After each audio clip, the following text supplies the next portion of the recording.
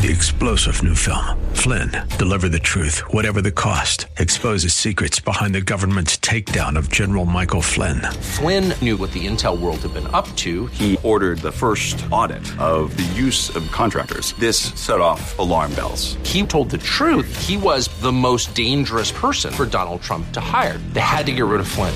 Flynn, Deliver the Truth, Whatever the Cost. Available now. Watch it today. Go to salemnow.com. salemnow.com. This is Cornerstone Connection, the radio ministry of Pastor Gary Hamrick of Cornerstone Chapel in Leesburg, Virginia. Pastor Gary is teaching through Jeremiah.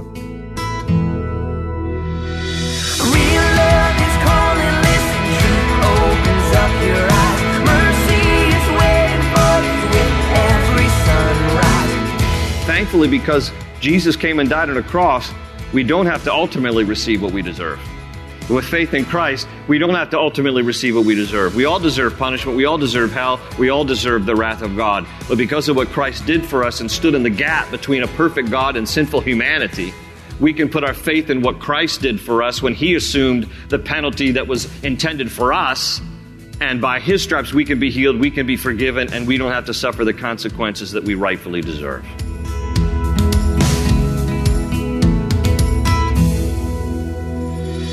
You take the time to think about all that Jesus has done on your behalf? As you listen to today's message from Pastor Gary, he shares with you the truth that all human life deserves punishment and judgment. However, because of the finished work of Jesus on the cross, you have the opportunity to be free from that judgment. Isn't that great news? Pastor Gary urges you to praise and thank the Lord for all that He's done, and for all that He has sacrificed on your behalf. Give God the glory He deserves. At the close of Pastor Gary's message today, I'll be sharing with you how you can get a copy of today's broadcast of Cornerstone Connection. Subscribe to the podcast or get in touch with us. But for now, let's join Pastor Gary in the book of Jeremiah chapter 1 as he begins his message, Broken Cisterns. We're starting a new book study today out of Jeremiah. We're going to be chapter 1. While you're turning there, just to let you know as we get into this new book study together, that Jeremiah starts his book by giving us a little background on himself, including his calling and appointment by God as a prophet to the nation of Judah, the southern kingdom of Israel. So I'm going to read here from chapter 1, verses 1 through 10, and then we'll unpack this a little bit and also look a little bit into chapter 2 this morning. So let me read from chapter 1, starting at verse 1. The words of Jeremiah, son of Hilkiah, one of the priests at Anathoth, in the territory of Benjamin. The word of the Lord came to him in the 13th year of the reign of Josiah, son of Ammon, king of Judah, and through the reign of Jehoiakim, son of Josiah, king of Judah, down to the 5th month of the 11th year of Zedekiah, son of Josiah, king of Judah, when the people of Jerusalem went into exile. The word of the Lord came to me, saying, Before I formed you in the womb, I knew you. Before you were born, I set you apart. I appointed you as a prophet to the nations. Ah, sovereign Lord, I said, I do not know how to speak. I am only a child. But the Lord said to me, Do not say I am only a child. You must go to everyone I send you to and say whatever I command you. Do not be afraid of them, for I am with you and will rescue you, declares the Lord. And then the Lord reached out His hand and touched my mouth and said to me, Now I have put my words in your mouth. See, today I appoint you over nations and kingdoms, to uproot and tear down, to destroy and overthrow, to build and to plant. First, a couple of things I think are worth noting from these opening verses. One is God's calling of Jeremiah. I love how God just stoops down and picks this guy, Jeremiah, to be God's mouthpiece for his generation. And I want you to notice in verse 5 of what we just read, that God says to him, Before I formed you in the womb, I knew you. Before you were born, I set you apart. I appointed you as a prophet to the nations. Notice with me, please, that God chose Jeremiah even before Jeremiah was conceived. Now, look, those who are pro-abortion will say to you that life begins at birth. Those of us who are pro-life would say that life begins at conception. But I want you to notice with me that God goes even further back than that.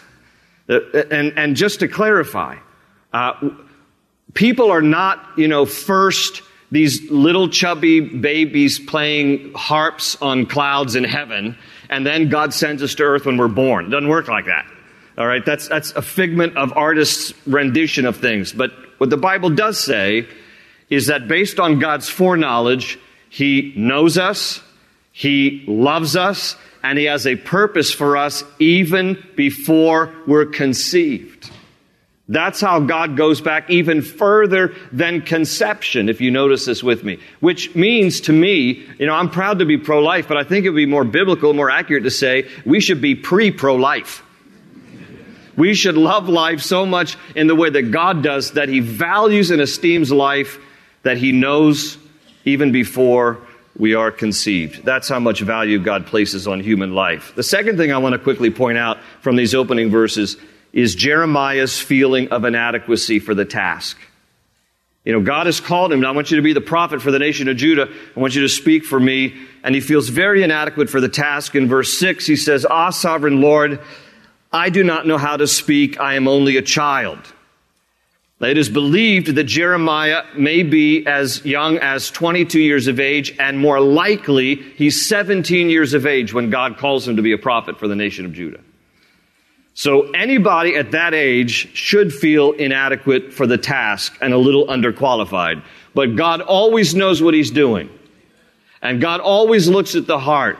And He selects people that are not necessarily able people, but they are available people.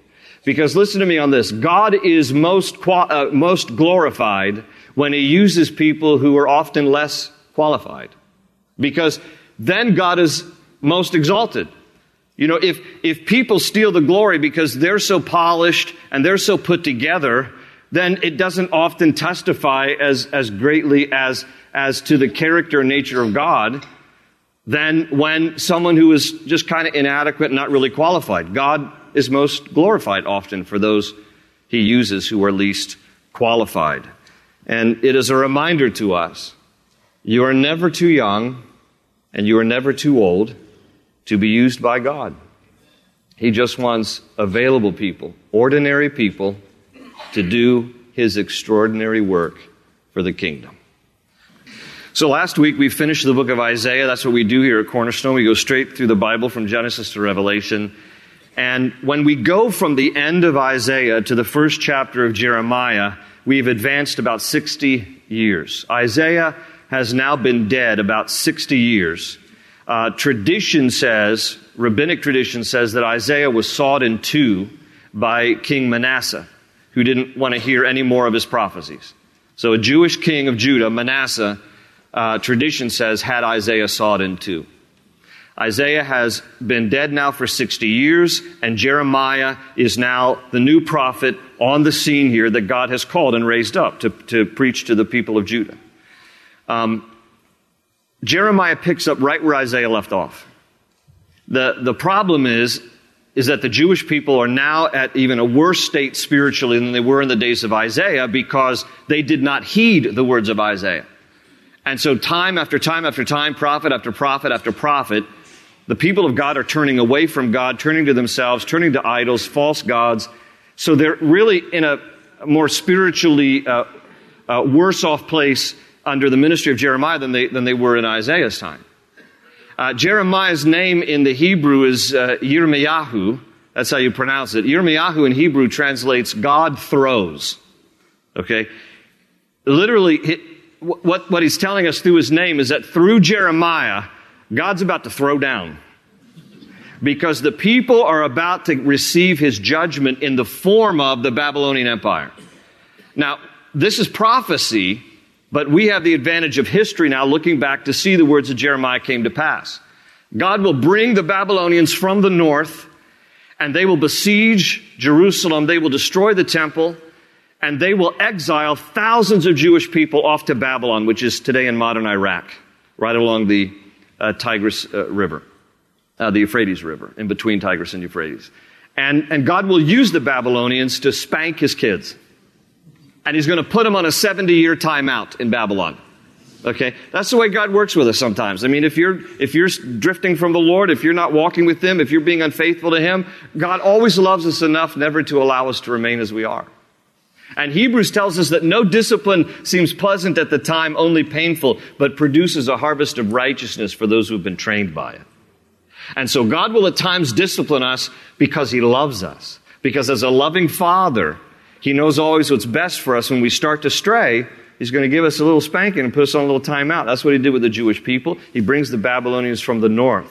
And Jeremiah sees this before it happens. Jeremiah's ministry spans from about 626 BC until at least through the siege of Jerusalem, which is 586 BC. So it's more than 40 years, give or take.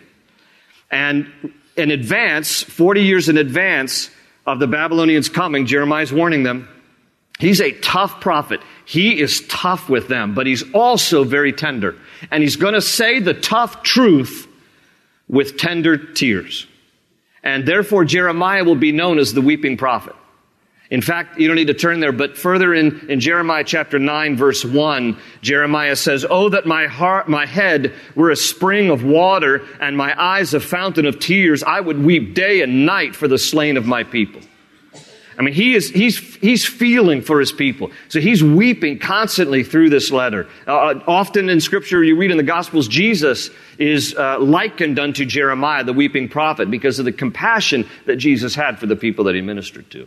So this is that Jeremiah. He's tough with the truth, but he's tender in saying the truth, and he's tearful, and he's crying, he's weeping for his people. He's like, don't you guys get it? Judgment is coming. Why don't you turn to the Lord? Turn to the Lord before it's too late. But unfortunately, it falls on deaf ears. And more than falling on deaf ears, when the people hear what he says, they're offended by it. And so they become enraged towards Jeremiah because he's speaking the truth and he's warning them. And so what we'll read through Jeremiah is, as a result of their anger towards him for the truth that he speaks, he will be often beaten, he will be imprisoned, he will be thrown in a pit, he will be considered a traitor by his own countrymen, all because he's only trying to say the truth. They will mistreat him and oppose him. He will suffer greatly. In fact, so much so that God warns him in Jeremiah 16, verse 2. He says to Jeremiah, now Jeremiah again is somewhere between 17 and 22. God says to him, do not get married and have kids. He tells Jeremiah specifically, I don't want you to even get married and have kids because I don't want you to bring a wife and children into the calamity that I'm about to bring upon the people of Judah. God tells Jeremiah in advance, my wrath, my judgment is coming. I don't even want you to get married. I don't want you to bring a wife and kids into this scene. So he's personally feeling this and living it out, and he's warning the people. He's weeping, and all they're doing is they're beating him. They're throwing him in a pit, which is probably a cistern, and they're imprisoning him. They're mistreating him. They're maligning him. They're ostracizing him. They're doing everything they can to avoid what he has to hear and to say. And when they hear what he has to say, they do everything they can to hurt him in the process. And unfortunately, Jeremiah will live long enough to see his own words come to pass. He will live long enough to see the Babylonians come, besiege Jerusalem, destroy the temple of God, and exile thousands of Jews back to Babylon. Among them, by the way, Daniel and his friends.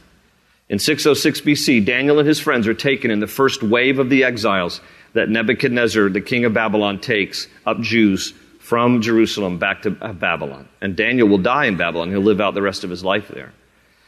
That's the scene. You get the feeling of like, what's going on here? Now, the big question becomes, why is God so ticked? What's he so angry about? Okay, God's a righteous judge. Don't get this impression that God's just always mad, and God just is wanting to hurt you, okay? God is patient. God is patient, not wanting any to perish, but all to come to repentance. Okay, but his patience has a limit. And we can only test the patience of God so long. And then we will receive what we deserve. And thankfully, because Jesus came and died on a cross, we don't have to ultimately receive what we deserve. With faith in Christ, we don't have to ultimately receive what we deserve. We all deserve punishment. We all deserve hell. We all deserve the wrath of God. But because of what Christ did for us and stood in the gap between a perfect God and sinful humanity, We can put our faith in what Christ did for us when he assumed the penalty that was intended for us. And by his stripes, we can be healed, we can be forgiven, and we don't have to suffer the consequences that we rightfully deserve. That's a good and a gracious God. But God, in his patience, can be tested only for so long. And the people have thrown off the prophets. We don't care what the prophets are saying. We don't care what the word of the Lord is. We don't care the judgment. We don't believe judgment is coming. And so they turned away from the Lord, and their sins are enumerated. There's two main sins that God says, all your sins fall under two main sins, and it's in chapter 2, verse 13. If you'll turn in your Bibles there to Jeremiah 2, verse 13. I want you to see with me that God kind of summarizes their sins into two main sins. In Jeremiah 2, verse 13, this is what God's indictment is against the Jewish people, this is true for all of us. So I want you to put yourself in this story now. Here we go. In verse 13 of chapter 2, my people have committed two sins. One, they have forsaken me, this is God speaking, they have forsaken me, the spring of living water. And two, they have dug their own cisterns, broken cisterns that cannot hold water. Okay, that's God's indictment. So all the sins of the people can be boiled down to two things. And I'm going to put on the screens for you these two things. Here's the first one, that they have forsaken God, the spring of living water. Now we need to understand the richness of the meaning here. What is God actually saying that they've done? So we need to first appreciate living water. Water specifically. Everybody understands that water is a precious commodity, especially if you're living in an arid climate like the Middle East. You need water. All of us need water, but especially in this environment. A freshwater source is vital to the survival of any people, which is why most major cities, ancient and modern, have been built on a fresh water source nearby. Consider some of the major cities in the world like London, Paris, New York, Chicago, Washington, D.C., Moscow, Dubai, Amsterdam. These are all major cities that are built right along fresh water because everybody understands you got to have a fresh water source in order to survive. But Jerusalem is unique in that sense. It's not built by any fresh water source. Now today, they irrigate the water in from the north, from the Galilee. But back in this day, the only water source that sustained the city of Jerusalem were two springs. That's it. One is an unnamed spring in the Bible that filled the pool of Bethesda in the northern part of the city.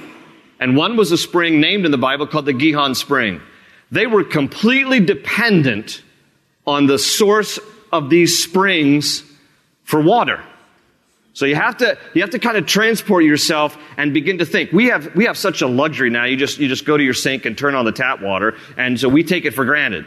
And we have water, anywhere we want water. You go buy bottled water, just turn on the faucet, you got water. Not in those days, friends. Okay, they didn't have the luxury of that convenience. So water was scarce. And water was necessary for their survival. Now, kind of get the picture here, what God is saying. Because what the indictment is, you have neglected the source of your sustenance. Okay? God is saying metaphorically here, I'm living water. And you need me as much as you need water for your very survival. We understand this medically. A person's health, weather conditions, and physical activity all factor into the dehydration rate of an individual. But generally speaking, medical science has proven that the adult human being can survive without water only 2 days to 1 week. That's it. And the reason is because our body is majority made up of water. 60% of the human body is water. 60%. And when you look at different organs in particular, the heart and the brain are 73% water. It sloshes around up there, doesn't it, from time to time? 73%. Your lungs, 83% water. Okay, the human body is majority water.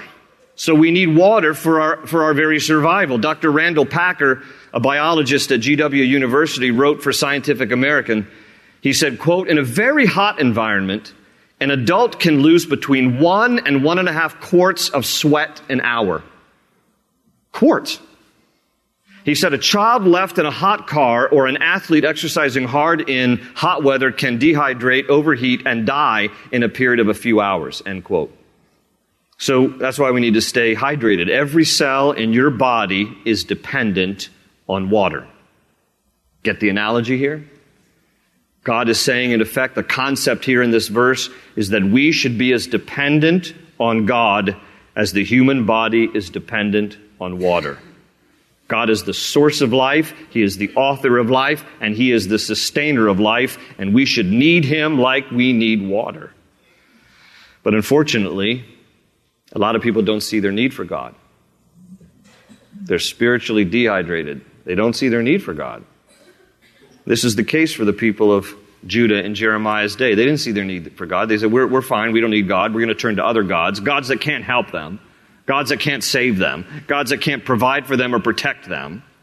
I mean, the futility of the whole thing is just, it's mind-boggling. But they're like, we're going to forsake the true and living God, and we're going to worship these false gods. We're going to make gods out of our hands, and we're going to worship little idols, and we're going to turn to other gods. By the way, that just simply expresses the innate need in every human being to worship something greater than oneself, that they would turn to these idols and they would turn to these little manufactured things.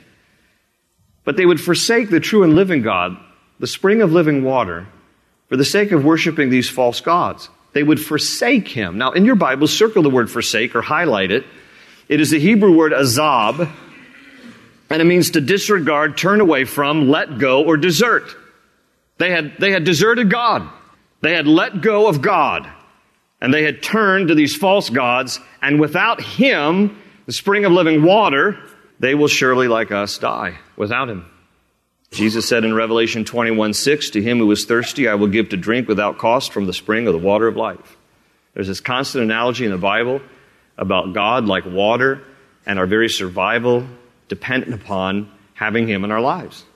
But unfortunately, the people of Jeremiah's day, not too unlike people of our day, maybe some of you here today, you have forsaken the Lord, the source of your very survival. And notice, in the verse here, it's not just that they had forsaken God, that's bad enough, the spring of living water, but they had replaced Him with their own hand-dug cisterns. So that's the second indictment against them. They have dug their own cisterns, broken cisterns that cannot hold water. Now again, this is metaphorical. He's trying to communicate the spiritual condition of the people. They've forsaken God. He's the source of living water. He's the sustenance, the giver of life, and the sustainer of life.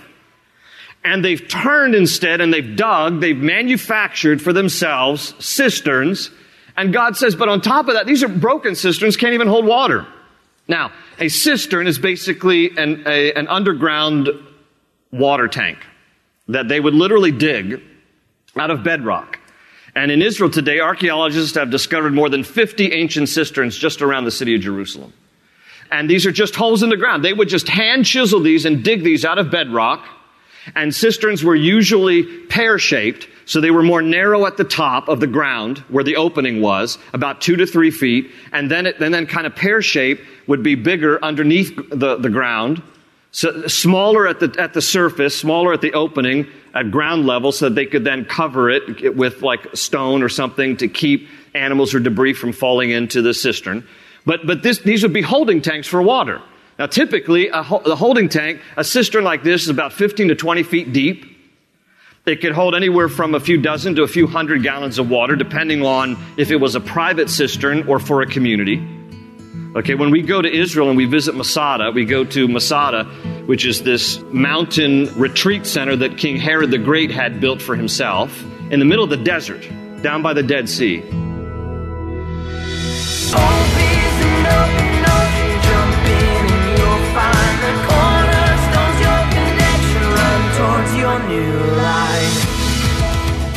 Thanks for listening to Cornerstone Connection. You've been listening to a message from the book of Jeremiah. Known as the Weeping Prophet, he was only 20 years old when he began his prophetic life. Though not specifically mentioned, it is believed he would have followed the life of a pastor, and because of his young age, he was not always well received.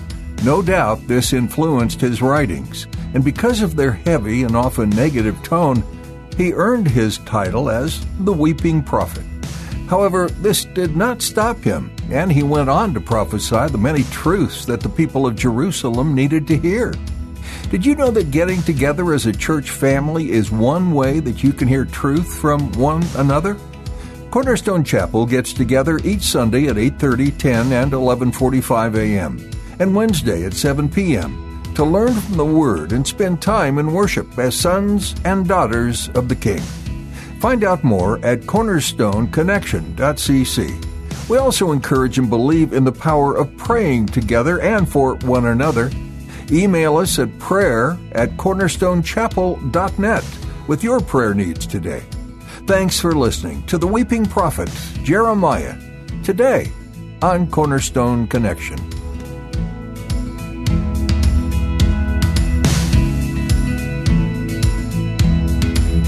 They say you're a wandering soul, that you've got no place to go, but still you know, you're not alone. Real love is calling, listen, truth opens up your eyes. Mercy is waiting for you with every sunrise. Hope is an open ocean, jump in and you'll find the cornerstones, your connection, run towards your new life.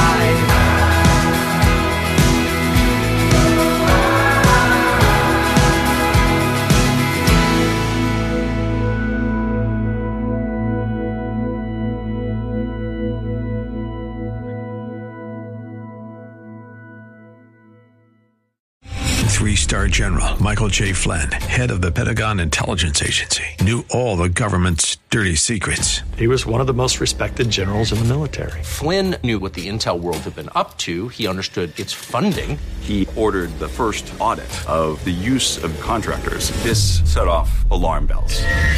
The explosive new documentary, Flynn, Deliver the Truth, Whatever the Cost, uncovers the facts behind this scandal. Flynn told the truth. He was the most dangerous person for Donald Trump to hire. I find out the worst enemy that I'm going to face in my life is right here in America. They took my assessment and they wanted me to change it. And I was like, I'm not changing it. They had to get rid of Flynn.